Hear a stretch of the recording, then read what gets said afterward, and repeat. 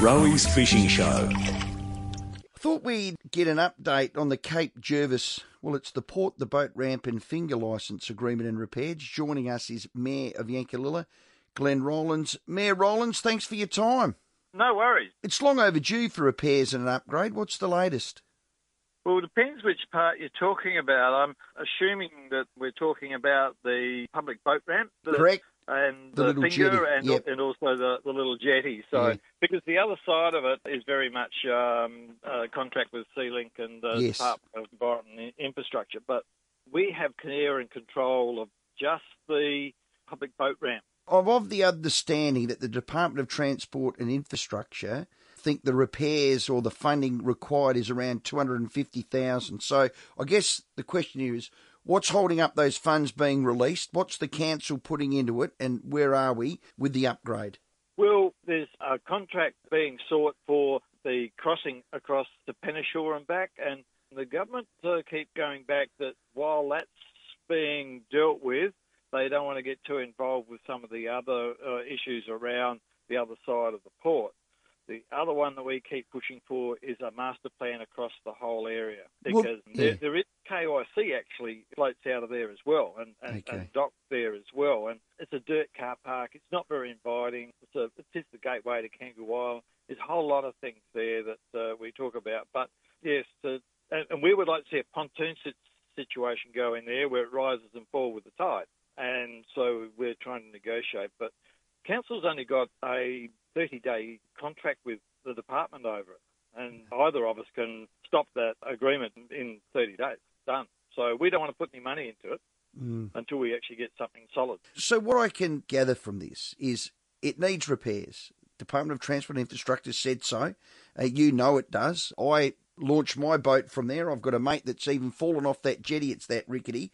The existing ferry lease doesn't finish until 2024. So the government's saying they're not going to do anything until that gets signed, sealed and delivered. Well, that's another 3 years. Who can put pressure on them to give us the funds? This is the government, the state government, the $250,000, so you, the council, can invest as well and bloody fix the joint up. Well, that's true, but I'll just go back to the contract to ferry across the Penneshaw. That doesn't have to be delivered. I think what they're actually looking at is getting that contract sorted, and then they know a bit more about what the conditions are of that, who's going to be responsible for what. We're responsible for that little area. We actually shut down the little finger and said that it has to be pulled down, which I believe is being done, and there's going to be a bit of work done on it. The docking ferry for the current Sealink, that's getting some repairs done to it as well. So at the moment, so I won't say that they're not going to do it. It is perhaps when, and that's your question too. That's the when. I mean, we can't wait till then, and that you've cleared that up, Mayor Rowlands. That's great. So your hands are tied. You obviously probably don't have the funds. The Department of Transport and Infrastructure do, but they're waiting for the lease. So we're in a holding pattern. Are we going to get it done is what I want to know. Well, if you can find that out, I know. It's frustrating, isn't it? Some of these things are. Like I said, we shut down the little finger because it was just an OH&S problem that someone was going to get badly injured.